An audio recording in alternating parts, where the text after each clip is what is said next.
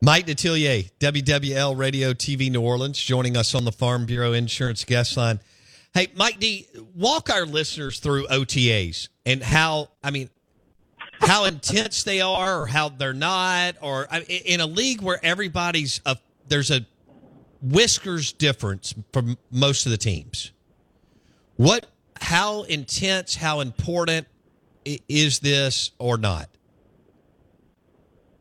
Man, we get phone calls and daily with WWL. People ask, how'd the left guard look or the right tackle? How the hell would I know? They in pajamas and slippers, okay? You're in shorts and, you got shells. Come on, you're not doing any real work physicality-wise. Now, every once in a while, they run a few plays and stuff, but come on. This is more like me watching 7-on-7 drills. Now, that I can see. I can see how a guy runs a route. I can see the pitch and catch part of it. I can see the defensive back and his techniques.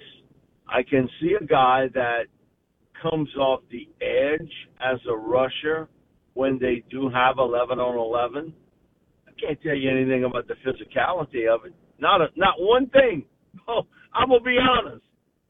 Not with this, but it's not made for that. This is more or less to try to get the younger players familiar with the terminology, what they're trying to do offensively, defensively, and on special teams, so that when training camp hits, I don't have to go back and reteach them. This is sort of a crash course on what we do, how we do it, and the speed of it. When you go to a college practice, a lot of it is sort of what I would call slow to middle range walkthroughs. In the NFL, they do it at a much quicker and a much faster rate. So as a player, if you're a rookie or if you're a first-year guy, you have to get accustomed to the speed of how they run practices and how they do it. And every year, the NFL is a commuter world. So it's a commuter world for players and assistant coaches. I might have an assistant for 2 years. He takes off. He's somewhere else, or he gets fired. Then I got a new assistant coach. So now I got to learn something new from him. And with all the changes with free agency, the system I ran in, let's say I'm in Pittsburgh, and I come to the Saints, the same routes are there, but it's different terminology. So it's really more of a mental rep, but doing it at a fast rate. And also, too, I always look for that guy from year 1 to year 2 and his development. Sometimes it's physically, sometimes it's mentally. We saw it last Tuesday, our first rep. Lucas Kroll, who was a rookie, undrafted free agent a year ago from Pittsburgh. He's one of the most highly recruited tight ends in the country coming out of Kansas. He made one mistake. He signed with Florida. Same recruiting class as Kyle Pitts. Well, needless to say, Lucas ain't seen a lot of playing time. If that's the case, he goes to Pitt, transfers there, hooks up with Kenny Pickett. They were really good there that final year. He's not the greatest athlete in the world, but he's a big target guy, catches well, and he knows how to find the open seam. He seemed, body-wise, to be thinner. He understood kind of how they wanted those routes run.